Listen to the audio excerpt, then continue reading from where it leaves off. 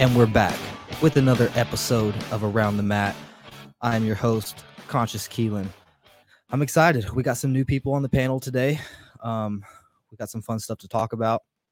PGF, Mid-South, UFC, Francis Ngannou's a grappler now, all kinds of stuff. So introducing first, as always, we have the man, the myth, the sunglasses wearing legend, Brandon McCatherine. Hello, my fine young friends. We also have joining us the resident expert, returning victor, Matt Scaff. The reigning, defending. Oh, Lord. We also have joining us a local superstar, Bobby Both of them, a.k.a. Lil Jefe. Oh, El Jefe? Was that the one? That's El Jefe, Oh, dude. please excuse me. I'm so embarrassed. It's 10th Planet Black Belt, Steven Eakin. Man, that was going to be a really good intro until you totally blew that on the Hefe thing. I mean, we'll talk about it after the show. It's not a big deal or anything. I'm not Bobby Both of them. You know, I tried. We also have no, it's all good. For the first time on Around the Mat, it's the wrong way. A very handsome man by the name of Kevin Sherrill. How's it going, y'all? All yeah, right. I thought Steven was just going to log out when you called him Lil Jefe. I would have. I should have.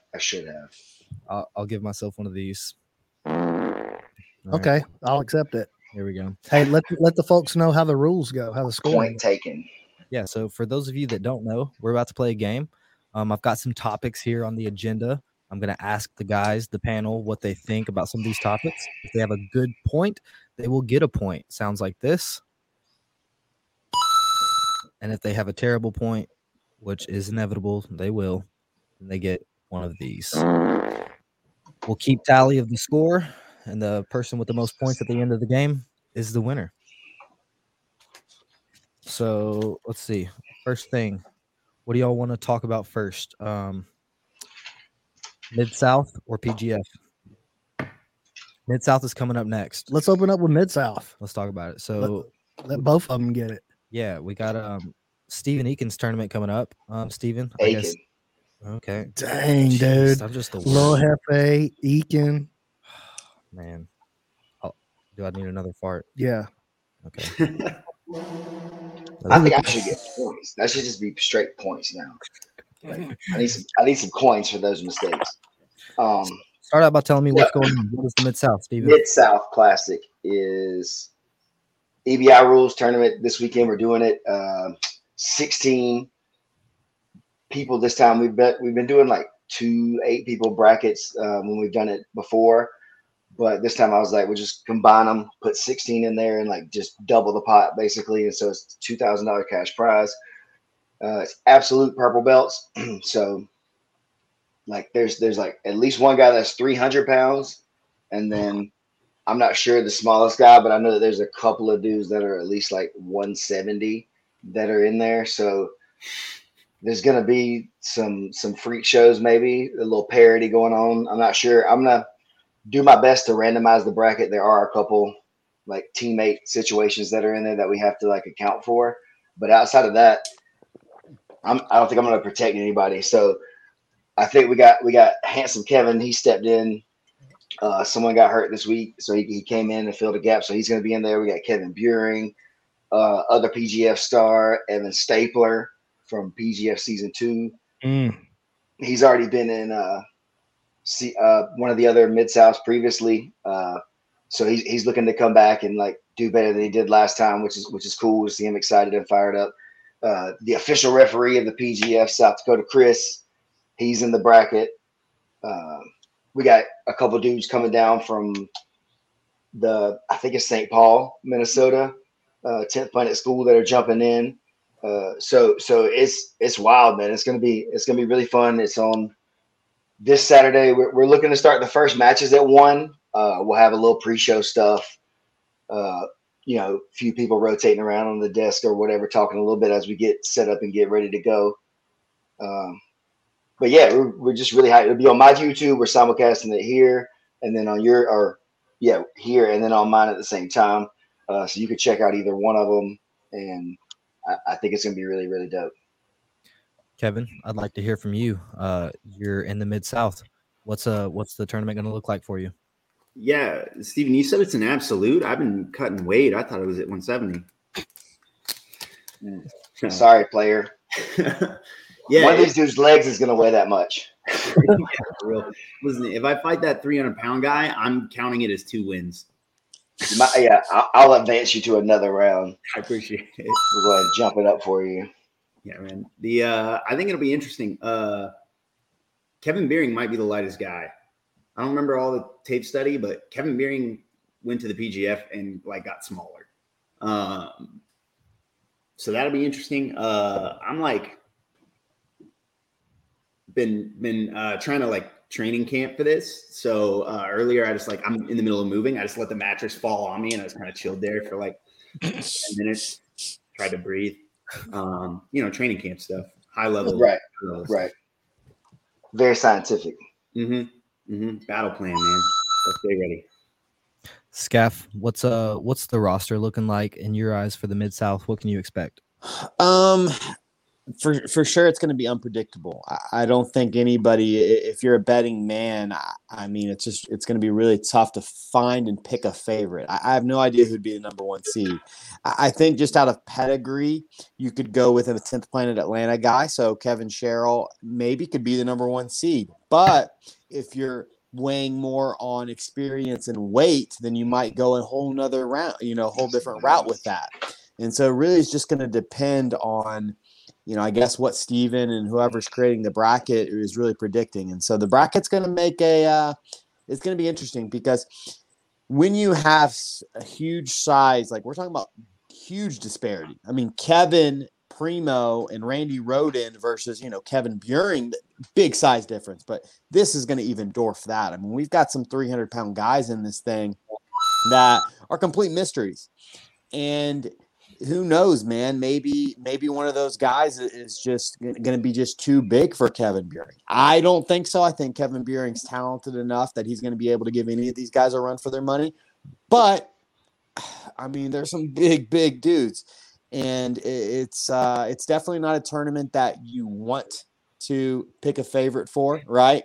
And I think that's going to make it super, super exciting. How I generally do it is when I'm rooting and I'm watching, I'm always going, obviously, students first, but then I go PGF guys. So I'm hoping one of the PGF stars takes it home, whether it's, handsome Kevin, the young stud Kevin Buring, or Evan Stapler. I would love to see, one of those guys. And South Dakota Chris, I think, is going to surprise some people.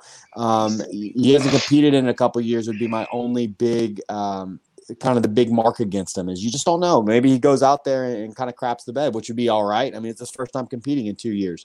So for me, I'm looking at the guys that, are staying active. I think Kevin Sherrill probably be my number 1 seed, though. Seriously, I think Kevin Sherrill is probably my number 1 seed out of this bracket. I appreciate it, man. Brandon, you're going to be commentating as well as you have some students of yours competing. What can you expect from the Mid-South this weekend? Well, I know that Evan Stapler and South Dakota Chris are ready to rock and roll. They've been, both of them, training really hard. South Dakota Chris in the best shape probably he's ever been in since he started martial arts. He's down in weight, but he's up in cardio. He's up in technique. And, he's been seeing more jiu-jitsu and training more jiu-jitsu than ever before. So even like Scaff said, a little bit of a mystery with him because we haven't seen him compete in so long. But his martial arts skill has advanced, 10x over what it was even a year and a half ago. So I think he's a wild card. Evan's got the kind of game that's, it's grindy, it's aggressive, it's mean. How does that translate into other big, heavy, mean, aggressive players? We will see. But Evan, I know, is mentally he's ready. Physically, he's ready. The guy that I'm most excited to see is one of the X factors is the real Mr. Incredible. 776 pounds of piss and fury. I'm ready to see what that's all about. So, but I think if I had to put my money down on anybody, I think it's the leg lock specialist. It's Kevin Buring. Oh, I think hot if take. you're forced, yeah, I know that's a hot take because he's probably the smallest guy in the bracket. So I think I don't know. There's a couple guys that are Okay. going to be about that size. okay, so he's one of the smallest guys in the bracket for sure. Out of 16, he's the least experienced probably in the bracket. As far as like time on the mat or years on the mat, Yeah. maybe not as far as hours on the mat. Now, we know that he trains like a savage, and he's, of course, handsome Kev there can tell you all about his teammate. So yeah, I think that's going to be a big factor. He's going to be a lot slicker and a lot craftier in the leg lock game, which is notoriously that's the way to take out a guy who's much bigger than you. So Well, if it's well, going to man, happen, it's he's the guy to make it happen. So I think if I got to come in slinging money around on an underdog, that's my guy. That's my horse. so, and just I guess in addition to that, you can go check out the Mid-South Classic Instagram. It's mid_South_ Classic. We've had like flyers made for most of the guys that are going to be in there, so you can kind of see who they are, and if they have a social media account, we've kind of put it on there for you. But other guys that are in there that are potentially dangerous that people may not really know that much about. But Wyatt Montgomery, who had a match against James Cole on the PGF finale, he's been in the Mid-South before. He's a super tough guy. He's really working hard. He came up here and visited us last week, did a little bit of training with us, got some extra work in, little, coaching tips and training. So that was really cool. Another guy is Caleb Wall. He's a Cole Miller blue belt. But this dude, he's also like Mr. Incredible, but he's probably like 220 or something, maybe not like 285, but he's also just like really big, strong, athletic dude who comes and trains with us probably, once a week or something like that. Maybe not always that often, but he knows what's going on in the system or whatever. We do a little bit of overtime rounds and different things like that. And then obviously being over at Cole Miller's gym, that they got really good game over there. And if he's going to compete, he's going to have him ready to go. So it's really like, I don't know. I don't know how to do the bracket. That's the thing. It's like I historically have literally plugged it in and did a randomizer. And if there was a teammate situation that was on there, I just did the switch to make it where the teammates wouldn't be against each other and just let the cards fall how they may, because I don't know how to seed this thing. Because like you said, maybe Riley is not the number one seed based on what you think a skill set is, but his size and his skill makes him super, super tough for anybody that's going to be on. Nobody's going to have an easy time of that match if he just decides to come up and be ready to play. I think if I was making the bracket, I would probably take the two biggest guys and place them at the top of each side.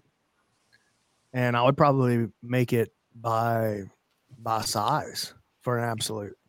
Yeah. So just smallest guy goes against biggest guy first? Yeah, probably. Yeah. I mean, if I was going to make the bracket, what I would do is like take me and give me like a bye to the finals. And then everybody else goes through like Mortal Kombat. And I'll just be one at the by top. one. Yeah. They just sit there and knock each other out. And then I'll be at the top. Whoever gets through all the other guys. That sounds like a good idea. That sounds like a really, really I mean, that's a way to do it. You could do it that way. I've got to be honest, though. When I'm looking at this, the EBI factor is the biggest one. And especially with big guys, we get a lot of draws. And for the most part, especially under belts, when I'm talking blues and purples, I have not ever been impressed with the big guys' EBI game. So we're going to do a type of stalling rule based on, I'm not sure if it's going to be fully implemented. I've heard it might be I don't know for sure if it's a rule at EBI coming up or not, but a stalling rule. And I'll be the one that's in control of that situation, where I'll be giving people maybe a warning. And then in which case, if you get like a second warning where I feel like it, I'll add ride time, a minute of ride time, or up to a minute. I think probably 30 seconds at a time of ride time to your overtime. And so that'll hopefully give some incentive to not try to draw it out. How much of that I don't really want to flex that on anybody. So I'll have that talk before the thing and just be like, come on, like there's a difference between like having to stay in a safe spot and then stalling somebody out trying to get to overtime. There's a difference between working and being safe and just like blatantly just making the match a stinker, So hopefully we don't have to deal with any of that, but I agree with you, Scaff. That's definitely something as a heavyweight that's went through a bunch of the EBI style tournaments and different things like that. It's a thing. There's not many guys that are going to get out there and try to throw down for the whole 10 minutes because they can't. So they're going to try to wait. It's hard to push when you're carrying that much around. It's hard to push for a whole 10 minutes. Definitely. So that's the thing is like, so you see people either draw it out really long because they can't get control of each other or are afraid to get under each other in some kind of way. Or, like one guy just like gets on top of the other guy and just kind of holds him down and doesn't really do anything for a really super extended period of time. Man, I really like how that still leaves. Like we go into they get a couple stalls or whatever, it's a minute, or I get a couple stalls or whatever. We go into it and it's still in their hands, right? Like it's like, cool, man, you've got an extra minute of ride time on you, like you're in a hole, but we still got 3 rounds. Sub that guy and all this goes away. It's always still in your hands. I mean, it still gives the opportunity to stay in the honor of the system, I guess you would say, the rule system, but hopefully it'll take away that incentive to really like spend 4 minutes doing nothing on purpose. For sure. Finishers, they created a new rule for their one. They call it the wallop rule. So if you get walloped, the mollywop, there we go. And it was the mollywop rule. So yeah, if you get dominated, you get beat real bad, there's just no EBIOT and you lose. I like that rule. I didn't hear that. I like the mollywop rule. Yeah. They also added another one for finishers this last time, which was in spirit of the original Metamoris rules, which were if the match ends in an upper body submission, like the time runs out and there's an upper body submission that's latched on, the time runs until there's an escape or a finish. I like that a lot. Yeah, I thought that was cool. So finishers innovating the EBI rule set. I thought those were two great. I love the mollywop rule because, man, there's an El Jefe. We all know when somebody got clowned during the regulation and when they were just trying to hold out and survive and win an OT. We all know what that looks like. And we need to like get that out of that rule set. Yeah, I mean, that's the primary criticism of the EBI rule set, and that right there. It's a fair criticism. I like the 10 minutes rule set. I think it's a carryover, at least in my mind, a lot, at least in something I wanted to do when I was fighting MMA back in the day, was like the 10-minute first round or whatever to kind of let the fight get established. Because once you got two like high level people, it does take a level of feeling each other out and trying to make sure you're not going to make the big mistake, because you don't get but one mistake a lot of times at those highest levels. So it does, it does take some time to cook them down or like find the right opening sometimes. But within that, there's got to be an aggressive, like stalling thing to where you're making people force the action, much like in Pride, there was the yellow cards and where they would just take your money away. So, that's where the way I've always seen the 10-minute EBI round, because I was still fighting when I started doing a lot of training. So I was like, all right, well, this is just like the Pride first round or whatever. You got to just kind of go and dominate the whole thing and you'll be able to win, So I don't know, weird tangent. Yeah, so let's keep the momentum rolling into another one of the most exciting grappling rule sets out there with the PGF. So we got Handsome Kevin here. He made it to the playoffs, to the finals, got second, and when it was all said and done. And then we've got all three of you other guys were all part of the PGF staff. So 2 questions here, 2-part question.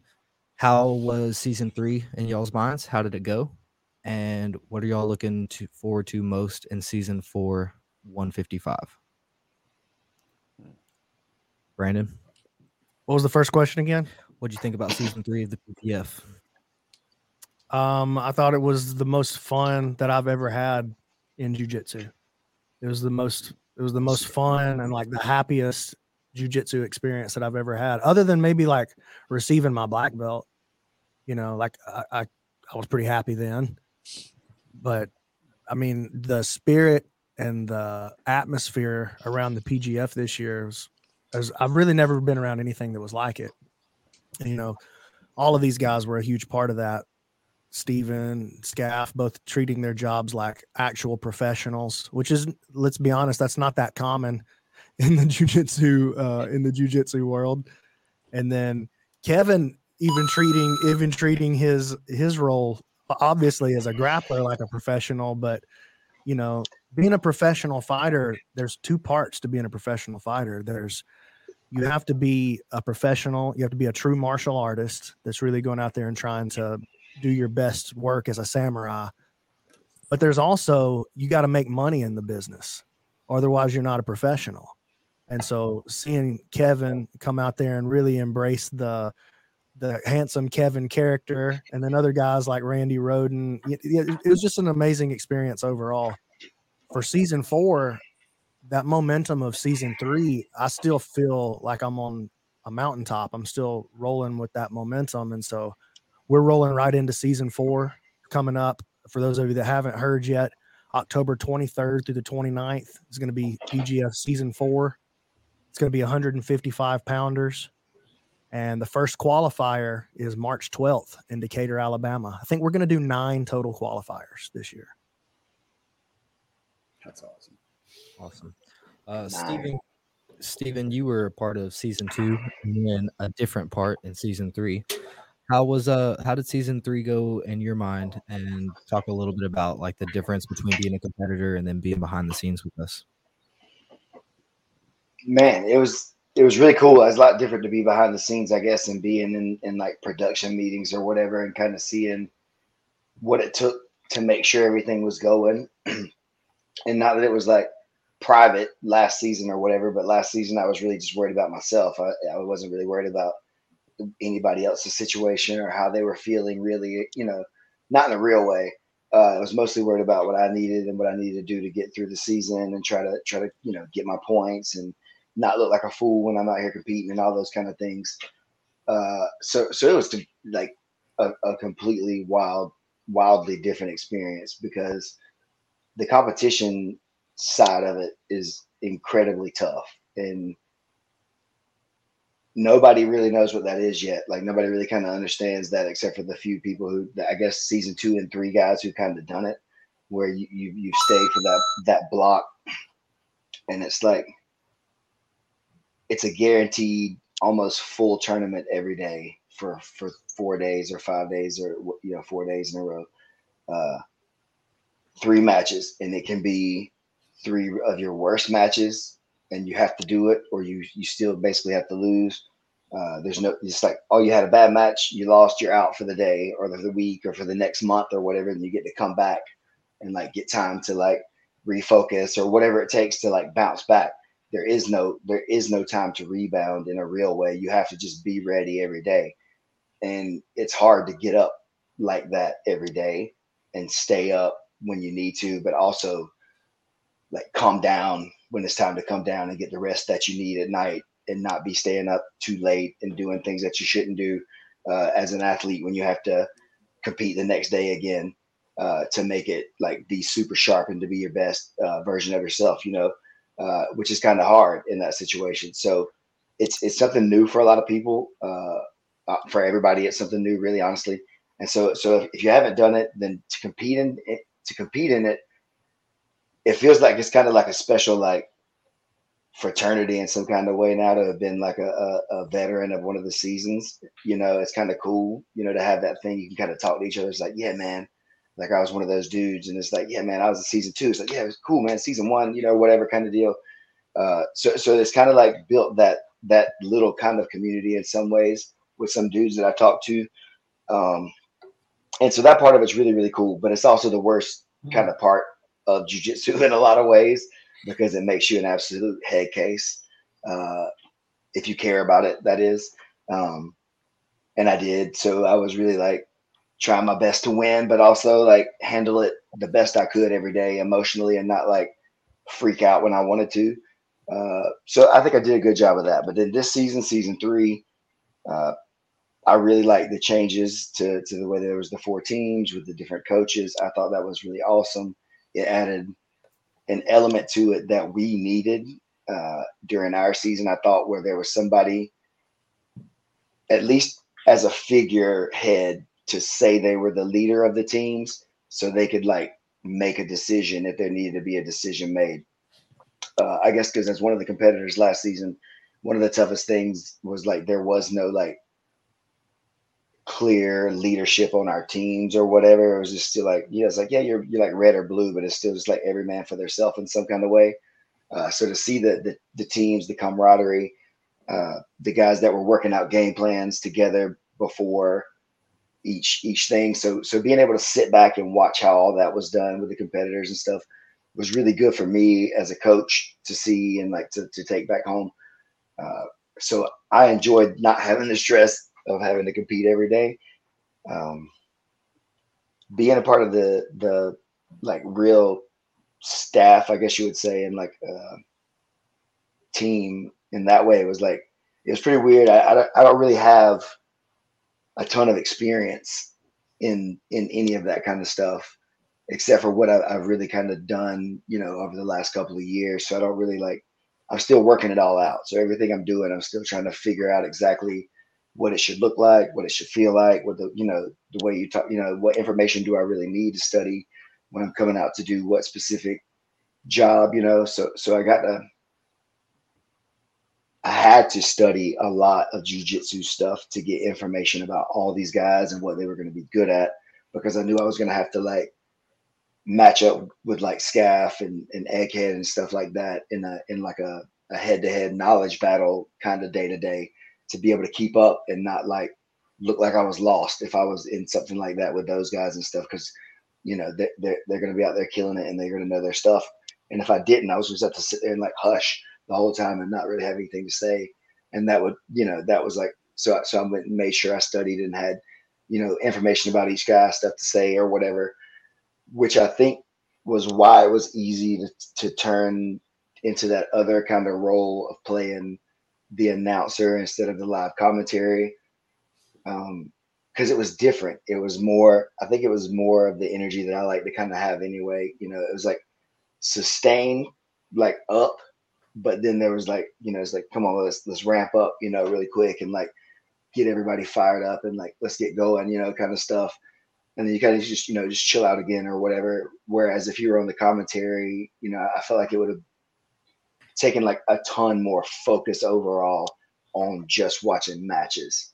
So I got to still be on the back side of it with the mic now and watch everybody and how they're interacting with each other. And I got to have conversations with the guys between matches about how they're feeling or whatever. So that gave me more information about what to do between the next match or like, different things like that. So it's hard to quantify how like awesome it was to be able to do all that stuff and like have it go as good as it did.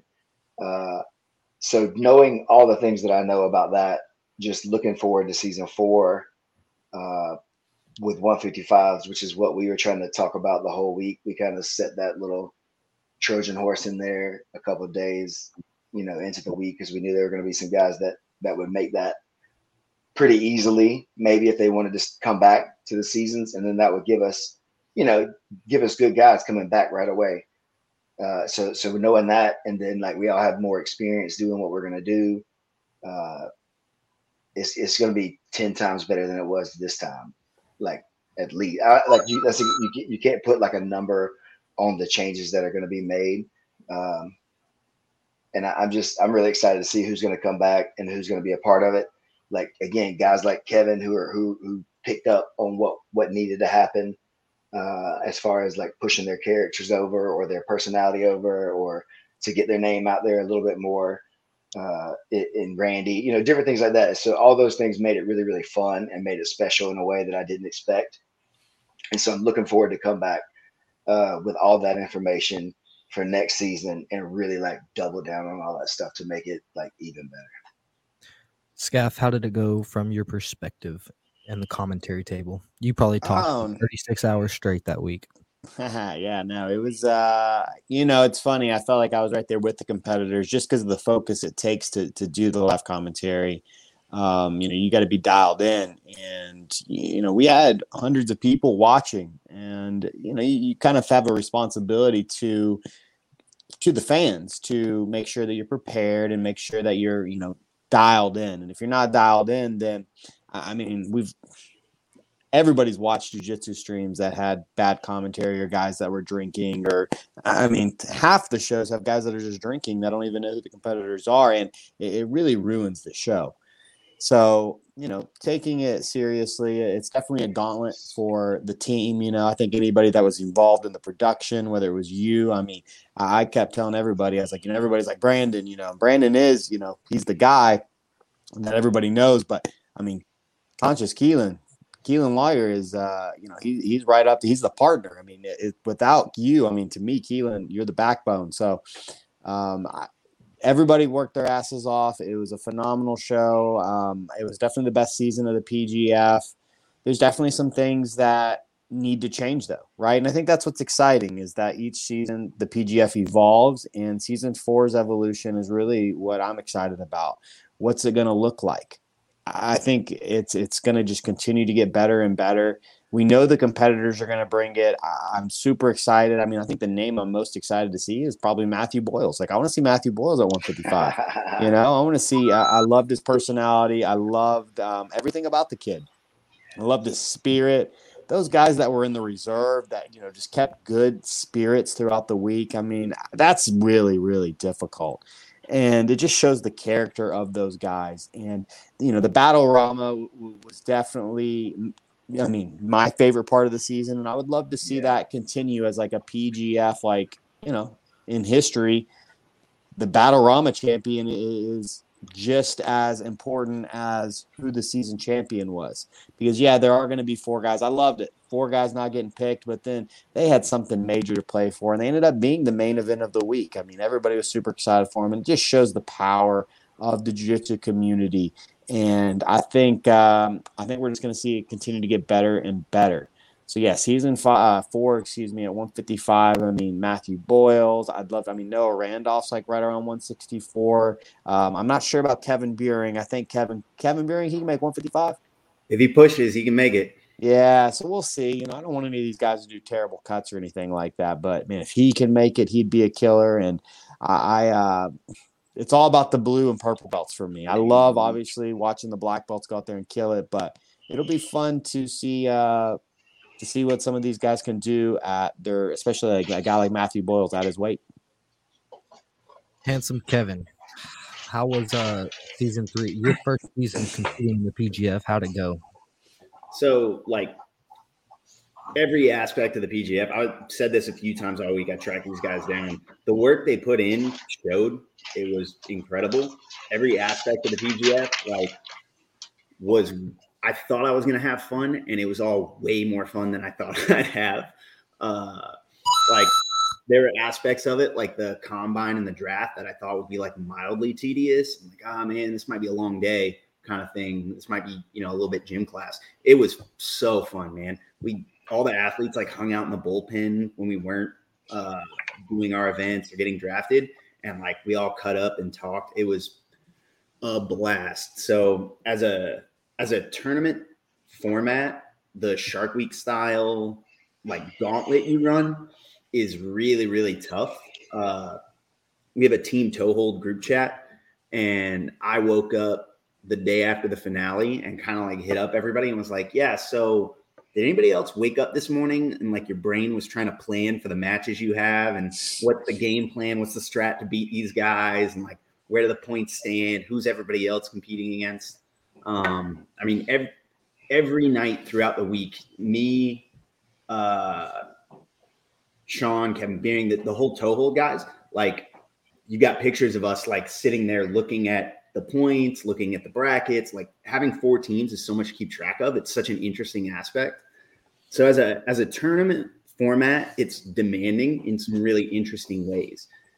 As a show, it is so fun. I really enjoyed a lot of the narratives that went through there. Like Scaff was pointing out, some of the favorite narratives aren't the guys that were going to dominate the season necessarily. They were the Battle Rama. A lot of these guys, a lot of questions of how's this guy going to manage against this guy?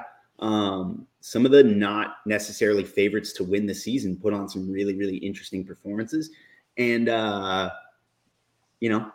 we all like ended up rooting for them. Even people in the bullpen, like all the athletes are cheering for all of the people. It was really cool.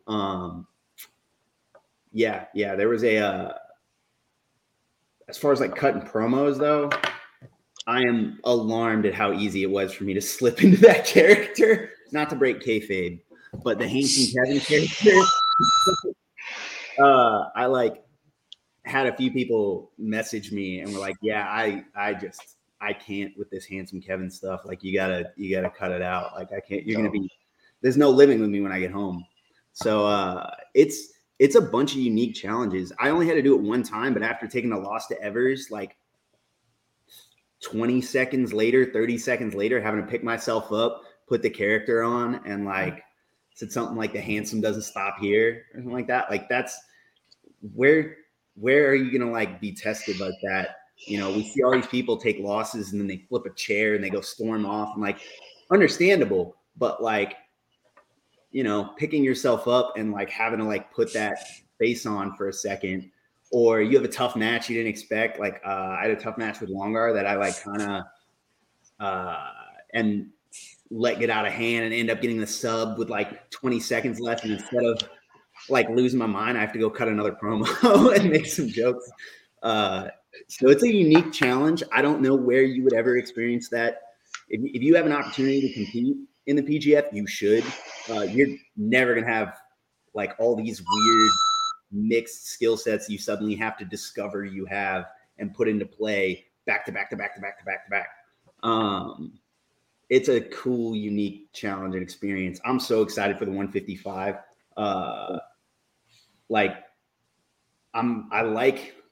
If y'all jumped right into 185, I would have been there immediately, of course, right? But having this one season, I'm going to sit back. PGF gets so much better every season. Being able to sit back and just watch what you guys do with this next season is going to be really cool. I'm sending a few of the guys that like at Temple and Atlanta, sending a few of the guys they train with. I'm sending a few of the guys that I train at like local school. I run their no-gi program, and I like push those guys. I'm like, where are you going to get 15 matches in a week? Like, go do this thing. You're going to get paid for it. Like, come on. It's a unique opportunity, man. It's y'all have captured something really special. Awesome. Hey, what's up, Gio? Are you saying there's no way you're going to 155? Dude, there's no way that dude gets 155. I fought MMA at 155, and I'll post the picture, my story, the weight cut picture. There's no way. There's no way. We gotta have you back to come cut like a promo for sure. At least during the season, you gotta be there with somebody. Like, absolutely. You gotta at least be there. Yeah, hit me up. Short drive. I got you. I got you, dog. I'm just as interested in who the coaches are going to be, because the coaches were a really fun part. And it was so weird seeing the different dynamics. All right. You had Sean, who's just the ultimate professional. And it really gave Team Toehold a huge advantage. I mean, obviously, he's got a relationship with all the guys, even Manning Leverett and Mario. Like, he's got a relationship with those guys. And so it's easy for them to game plan. But, I mean, because jiu-jitsu, he had no idea what he was doing. It was just picking random dude. He didn't even know their names. He's like, I'll take the meat sickle dude. I'll take the 300 Spartan looking guy. Like, and he actually ended up picking the winner. So I guess at the end of the day, like, his team won, right? I mean, yeah. So yeah. I can't wait to see who the coaches are. Man, I would love to see always having a PGF seasoned vet, like, hey, maybe we do get a handsome Kevin Sherrill. Maybe we do get somebody like Randy Roden, or who knows, I like the PGF vet. I like having a couple people that aren't involved with it, just so we get different, I mean, when you got Eli Knight, right? Like, you're getting some different eyes on the broadcast. And I loved it. Yeah, I like the variety. On the one hand, instinct tells you can never let Sean coach another team. No, but you got to. On the other hand, I would say, think about the amount of like value that, like, thinking about the amount of value that like Team Toehold got out of that whole week. Every day we got we got there 2 hours early, and Sean went through game plans one by one by one by one. with everybody and we work specific skills, like we got 10 hours of basically small group training with Sean throughout the week. Like, what an asset. And then you've got like Eli Knight and Drew Weatherhead bringing in eyes. Like, come on. It's such an opportunity, man. So you want to run it back? Would you be on Sean's team again? Would you want to be on somebody else's team next time? Oh, absolutely not. I want to be on Sean's team. Screw that. Toho dominated. I want to be on Sean's team. Yeah. Well, you know what? Listen, hey, we have to change the way the team pointing is going to be handled next time because he dominated it so bad. So, like, the way we're going to do it for season 4 is that the team points they're not going to count towards the players. So they're just going to accumulate towards the coach. Hey, listen, I got to do what I got to do. You know? Hustling hard. Yeah. But Brandon, big question. Do you have any idea? Because, like, to me, who's season 4 coaches? Like, do you have anybody in mind? Like, are you going to invite Sean back? I would like to. Yeah, I would like to. I want to have like recurring characters as much as I can from season to season, as much as it makes sense. So yeah, I want Sean to do it again, and Sean wants. So you like the Elkins brothers, like let's see if they're down again. Okay, you have to have the Elkins brothers. They're so funny, especially if we're not going to have one of them in the season. Which at 155, they don't make an Elkins that small. Yeah, you got to split them up next time. Hit them against each other. Yeah, this time was too friendly. They were too cool. You could just have the Elkins dad and then the 3 brothers as all the coaches.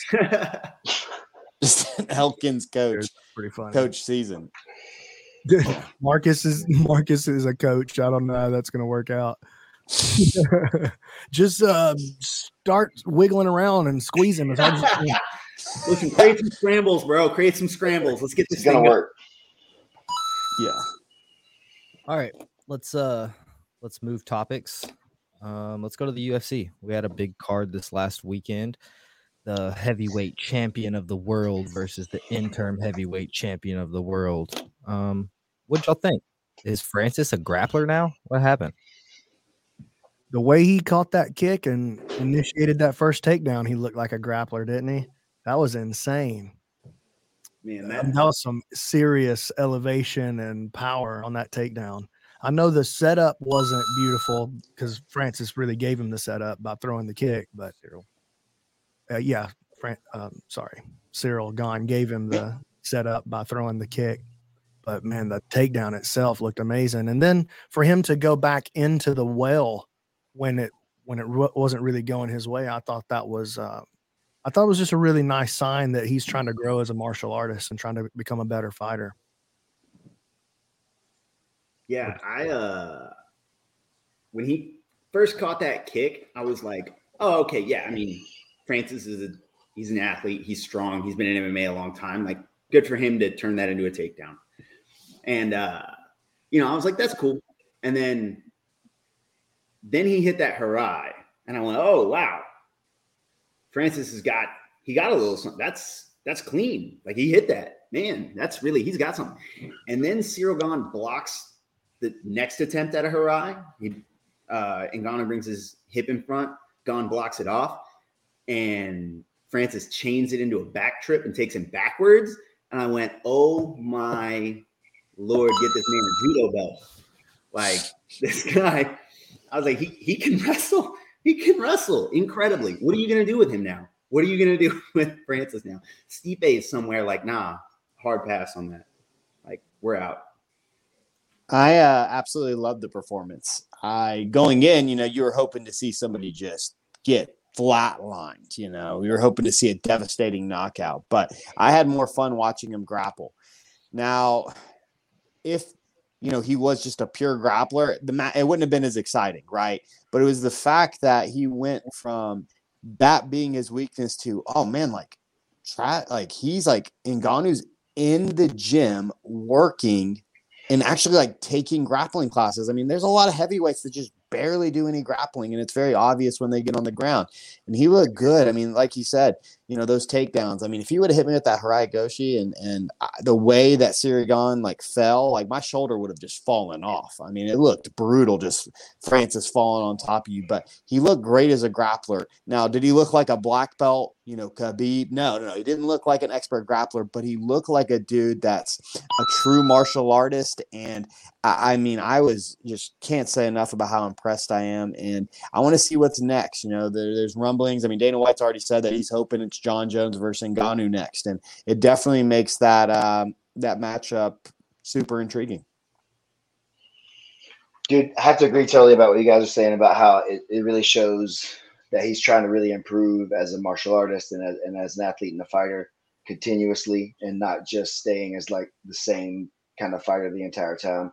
It's very, very true for a lot of fighters that once they become known for knocking people out with one punch, that's how they finish their career. They live and die by that kind of sword. Even grapplers start turning into punchers when they think they have enough power in their hands and stuff like that. So I'm really impressed to see Ngannou use the real type of strategy that someone should at a high level. He put together a few series that look like they work in certain situations where he has, like I said, a couple chains of this, a couple chains of that, catch the high kick. He's elevated. Like it's an easy dump right there. And when you're super strong like that, it's the right play to make, And so grappling against another guy who may be a better technical striker than you, that's the way to do it in MMA if you have that skill set.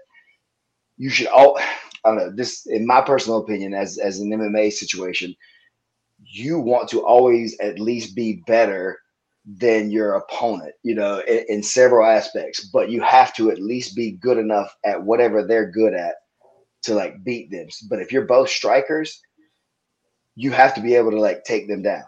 Right. But if you're a great striker yourself, everybody's going to take you down. They're going to try to take you down. So you have to learn wrestling anyway. So you have to kind of develop that skill set, or you're going to end up just getting flattened by the good grapplers anyway. So to see that he's working on that stuff, it's going to make it harder on the guys who are the real grapplers now too. When he comes back in, like you said, the pure grapplers are not going to be able to just get it, shoot and reshoot on him very easily, because he's going to have a couple counters to the basic fronts that he sees at the heavyweight level. And I think it makes him 10 times more exciting now to know what could happen, because now guys are going to have to really worry about those level changes and not just look at him for those like super punches at people across the room. But that too, so very, very impressed by what he chose to do. And that means, the future is very scary for everybody else in the heavyweight division right now. Can we be honest for a second though? Even though I picked Francis and I was rooting for Francis, can we be honest in saying that Ciryl Gane made one of the most one of the biggest blunders in the history of championship fighting in the 5th round? Like it's 2-2 going into the 5th. Ciryl Gane, who's been on the bottom of all the grappling exchanges, ends up on top. And his decision was, man, I'm just going to run it back here and fall on my back for this heel hook that I'd tried 3 times. Like, have you lost your, like, he's going to go back and look at that. That's going to haunt him for the rest of his life, not just the rest of his career, for the rest of his life. He was going to win that round if he could have stayed on top of Francis, and he probably could have. It didn't. He wasn't showing any signs that he was coming up off of that, in my opinion. People are trying to say he swept him right there. Dude, Ciryl fell back for a leg lock. That's real talk. That was a huge blunder. Huge. Yeah. Yeah, I'm really glad you brought that up, because I was sitting there thinking that the whole time. I was like, man, I mean, we can talk a lot about what Francis did right, but Ciryl Gane might have fumbled the bag harder than anybody in the history of the heavyweight division. I like desperate. I teach a lot of like entering leg locks from top in my classes, and we actually just finished up doing that. And then the heavyweight title fight happened, and I was like, I came in on Monday and was like, all right, guys, well, like, I didn't think I'd have to say this, but if you're ever like, I don't know, fighting for the heavyweight championship of the world, and you're in the determining round with a guy who's a knockout artist, like maybe, and you get on top of him, maybe don't fall back for a leg in that scenario. Maybe just ride out a couple of minutes and call it a dub. Like I didn't think I had to say that, but somebody needed to say that to Ciryl. Holy crap. Well, in that situation, by sitting back he takes his weight off the upper body of Ngannou and puts the stress back on himself now to Mhm. have to do something really intense to keep control of the fight. Whereas if he can stay on top, you keep control of Ngannou, like you said, for just not even 2 minutes, but just like a minute of good control in a last round of a fight. You're going to create that anxiety in a guy that's going to start opening up bad, like he's going to start making bad reactions, or he's like you say, he's just going to lay there and let you start like picking him apart a little bit as the clock runs down. So staying under control, as I said, that's what I was most impressed with, is like staying under control when possible, not giving up the easy stuff, and like doing that, falling back on a leg lock like that, especially at heavyweight. And it's just a terrible idea. So it's just props to Ngannou for being situationally aware enough not to do something boneheaded like that. Well, he might have honestly thought that he was losing the fight. He needed to finish because, I mean, one of the judges I know gave the first round. So they gave 4 rounds to Francis. And so maybe in his mind, he's thinking that first round was super close. I can't remember what the others did, but I know at least the last judge gave the first round to Francis. So maybe in his mind, he's like, I'm down 3-1 and I need to finish. And, you know, he's been out grappling me. Syria has a heel hook finish, right? But Francis did a great job. I mean, to me, right, it happened at the same time. He goes for the leg lock, but it was just cool to see Francis even try a scissor sweep. The leg lock is what allowed the off balancing for that scissor sweep. But gets on top, he clears the foot. I mean, he put in the grappling work, and he was reaping the rewards because he is the heavyweight champion and probably the scariest guy that's ever walked the face of the earth. Speaking of champions, let's move into jiu-jitsu. Tai Ruotolo, 2-division champ. What do y'all think? All is right in the world. When the Ruotolo brothers are the champions, all is right in the world. That's the way it should be. They're the most exciting guys to watch, or at least some of the most exciting guys are right there at the top. Most exciting to watch. They have action-packed style. And I think they're just phenomenal. So anytime that we can keep the boring grapplers off of the championship podium, I think that the jiu-jitsu world's headed in the right direction. That's a point. Anybody else on Tai Ruotolo? Yeah. I woke up and got a point. Yeah. Sympathy. I'm gonna go full. Yeah, so I'll be real. Did you guys watch the Mika match? Yeah. With that on the previous event? Yeah. When Tai came up, I really like both these grapplers. But the way that WNO card was heading, talking about boring grapplers at the top, I turned around and walked out the room. I was like, and I was like, oh, Tai's coming up. It's probably going to look like that Mika match. I mean, Levi's got a dangerous guard. So he's probably just going to, obviously Levi's going to pull. It's WNO. Tai's going to stay on top, threaten some passes, and walk out. So I turned around, went home to shower, and was going to catch the card. And I missed what could have been the match of the night. You missed the only exciting match on the whole thing other than Jacob Couch. Yeah. It was surprising. I went back and watched it. But yeah, I was like, what? So when Tai engages, this is what it looks like, and he'll still not engage. I mean, I get it, but he I get winning matches, but contrasting his match with Micah, which I was so excited for that matchup, and then the way it went, I wonder if he adjusted or if he felt something different. I don't know, but he put on a clinic and looked great out there. Well, I think we've seen one boring match ever from either Ruotolo brother, right? And now, I can't think of another one between the two of them. He had one really boring one with Wagner Rocha. So everybody against Wagner is boring. Yeah, it was just Wagner's boring. Look, I like Wagner's style. CJJ. Different animal, right? Yeah.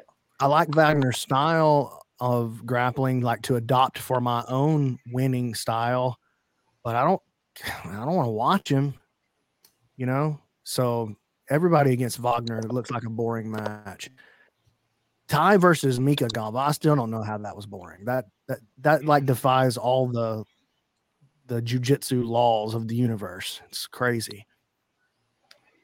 All right. What about Yeah, I you, think Ty put himself definitely way up at the top of everybody's charts, and him and Cade are going to be like the champions of those 2 or 3 divisions, probably at most things, if they want to go and take them over the next few years, unless somebody just shocks us and comes out on the scene just the way they look.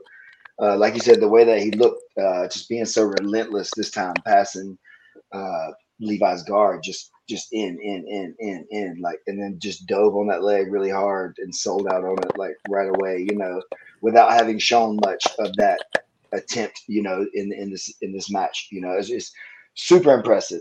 And he even talked about going all the way up to light heavyweight, maybe if he could work his get a little bit more muscle on. He said he may want to jump up in there and take over the light heavyweight thing. And man, he may be able to go in there and give those guys a tough time if he can get a little bit more size for sure. So I agree, definitely with Brett. Like they're the best. They're the most fun to watch in a lot of ways. They're still young enough that they don't really care about the consequences of much of what happens, and that's part of it, So seeing these kids that are really young now that have still been training for 14 years or 15 years or whatever now, just having that youth and that, like, risk it kind of attitude is what's making it really, really fun to watch a lot of the no-gi stuff these days. Yeah, it's pretty cool, man, because Cade, he was Grappler of the Year for 2021. So Flo gave him the award, the best male grappler.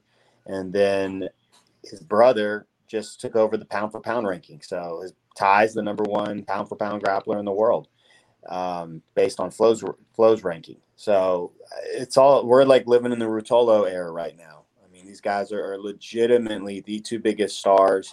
And I just think that Mika match, I just really think Mika's that good. I just think Mika's a whole nother level. I thought Ty was going to run through and submit Levi. And he definitely put Levi on his back foot until he got that submission. I actually thought he was going to beat him even worse. But Levi, super dangerous. He's really, really good. I just think the Rotolas are that good. And I think Mika's that level. I think Mika, I would love to see a Mika Cade match because Cade's definitely more reckless than Ty. And I think that match is the one that we as fans deserve. We got a question here in the comments. Let's see. Do y'all think Pedigo is going to take over? I'll go first on this. So I think it's going to be hard for them to take over long term because it's going to be hard for them to keep a guy at the top for years and years because of the style that they train, because of their training methodologies. You know what I mean? Like they go hard and they break each other and they break themselves in practice. And I just think that that's hard to sustain long term. Now, are they producing? Dude, they're definitely producing. So I'm not making a statement about whether or not their quality, like how's their quality control? It's strong, it's strong quality control. But at the same time, man, how do you keep that consistent and keep that going over the course of, say, 5 years for a guy to stay on top of that? That concerns me. So that'll be interesting to see how that plays out for the next couple of years. Well, I don't count their top guys. Like Mikey Musumeci does not count for Pedigo, right? Like, yeah, he's part of their team now, but I mean, honestly, he'll probably be gone in a year. I mean, he just switches teams all the time. Dante Leon, same thing, I look at the more the homegrown guys, right? 10th Planet, everybody's homegrown. You look at AOJ, Art of Jiu-Jitsu. Most of those guys have been with them for a long time. They did all their color belts. So if we're just talking about colored belt athletes for Pedigo, I think, they're always going to be tough. They're always going to have tons of, medalists and stuff. But I'm with Brandon. I think their style is it's really, really tough. And I don't think most athletes are going to be able to put together 5 really strong years at the top because of health issues. So we'll see. I mean, just look at Andrew Wiltsey. Like, man, just for a second, we're saying that he's one of the best dudes at his weight in the world, or he's right on the cusp of being there, but he can't stay healthy, So it's tough to watch, but that's a thing. You can approach your career a couple of different ways. You can be like, "No, I'm here for the long term," or "I'm here to burn my candle all the way to the bottom and just put everything into it." Say.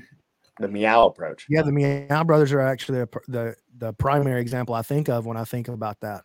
Like man, we're going to come in, we're going to go as hard as we can all day, every day for 10 years. And then once we hit black belt, we're going to have a few years up there. And now they're still young, but they're, I don't want to say they're finished, but they're still amazing black belts, and they're going to be amazing black belts in martial arts probably their whole life. But is their competitive career peaking? No, it's on the downward slide. Last thing on the topic, the topic list was B team at who's number one. You want to talk about that for a sec? Man, the whole freaking card was incredibly boring. And both of the matches that those guys were in were incredibly boring. And it was almost like Kevin said, like it was so hard to just watch in general and sit there and try to give enough attention to like really, think about what's happening, because it was a bunch of wrestling. And it's kind of like we had mentioned earlier about kind of the threat of some of the big guy kind of stuff going down in the EBI rules tournament.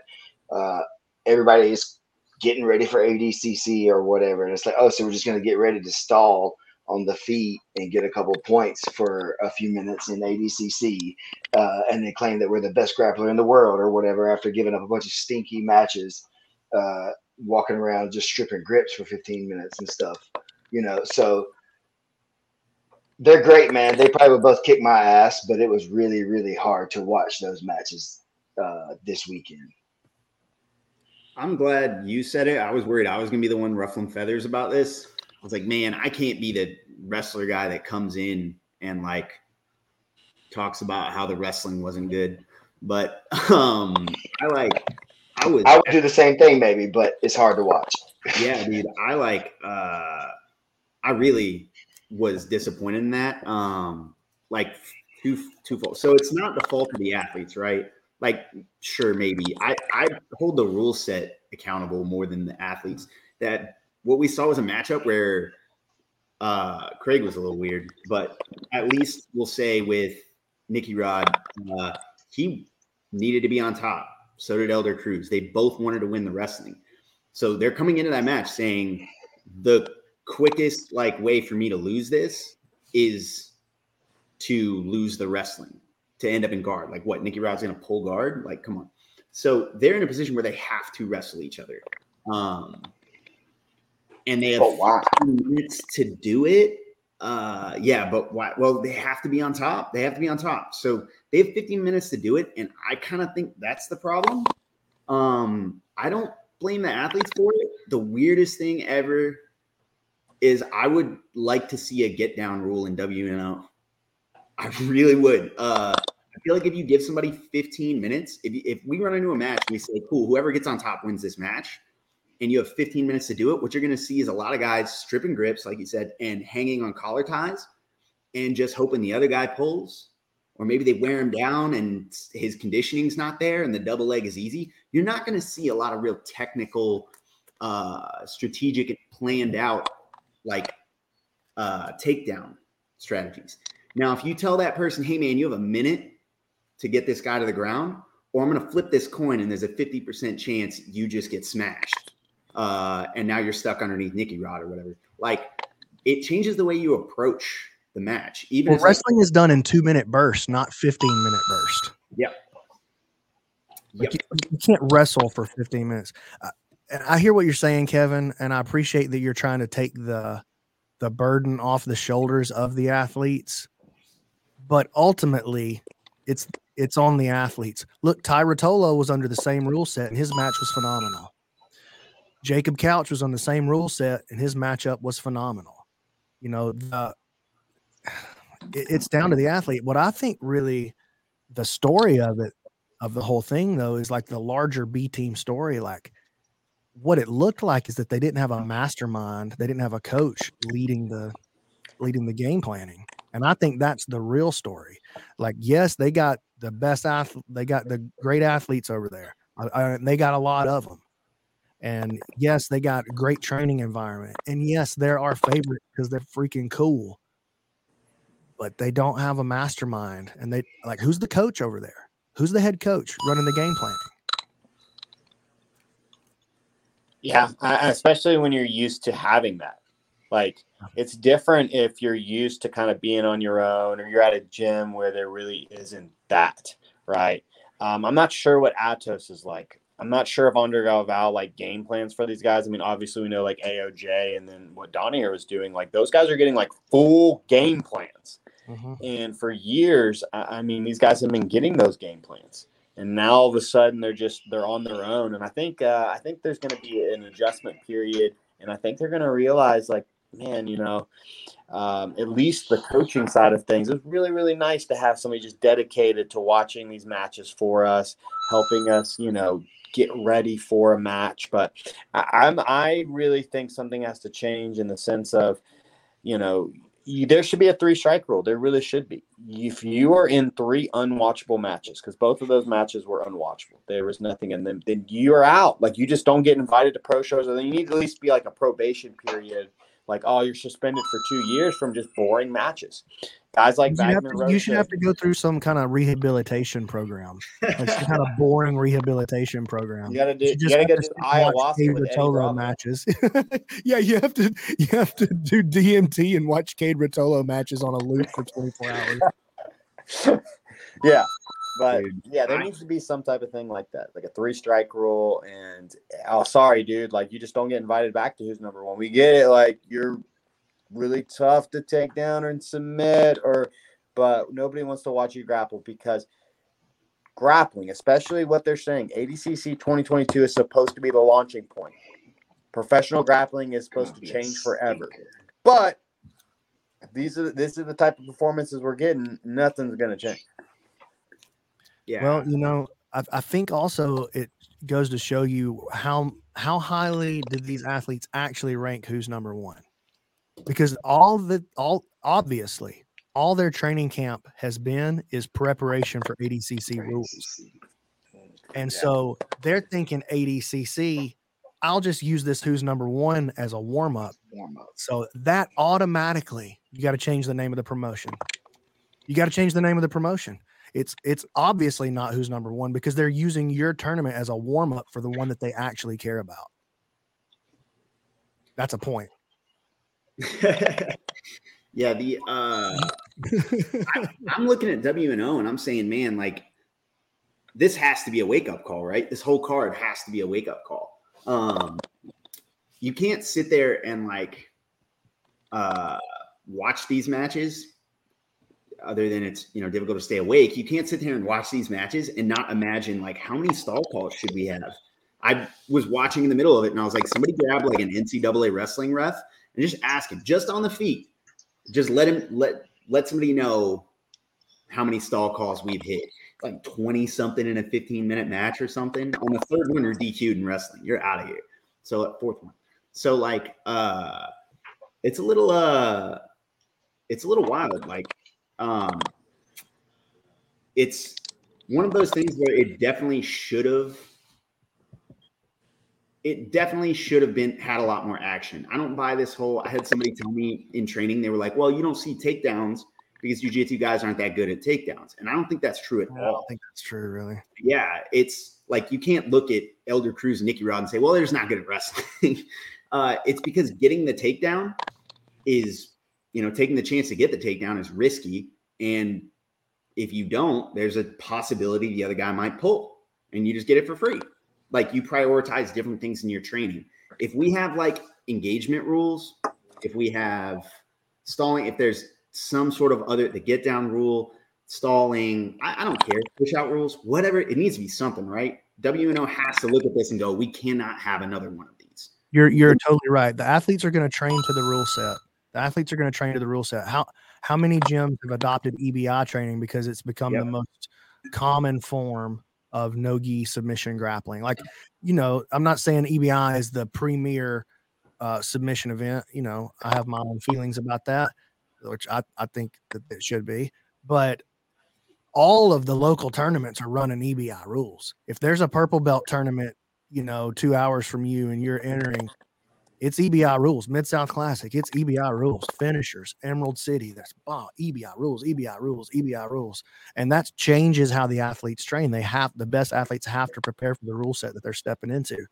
And the who's number one rule set is preparing the athletes are preparing to leave it into the hands of the judges. And until that's taken away, it's just, honestly, it gives me pause. It's not who's number one is not must see TV for me next time.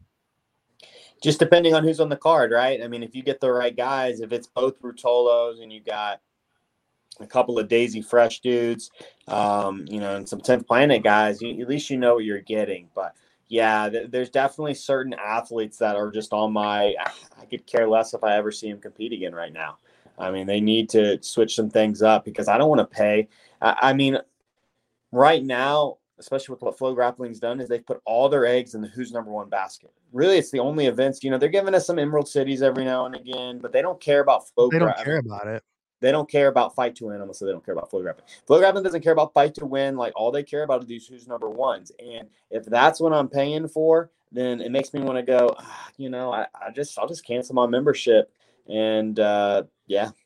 Real talk. After watching the PGF, who's number one wasn't that exciting. Oh no! I seriously PGF thought, exciting, man, I wish I was watching Matthew Boyles versus, some other random blue belt. Yeah. Yeah, bring me the Battle Rama. How subscription to the Grappling Network. How crazy was it to I don't know about y'all. I had a visceral reaction when at the end of the Elder Cruz Nicky Rod match, they lifted anybody's hand. Do we really feel like either of y'all proved anything? Nothing happened. I felt like they should have lifted my hand for sponsoring the event.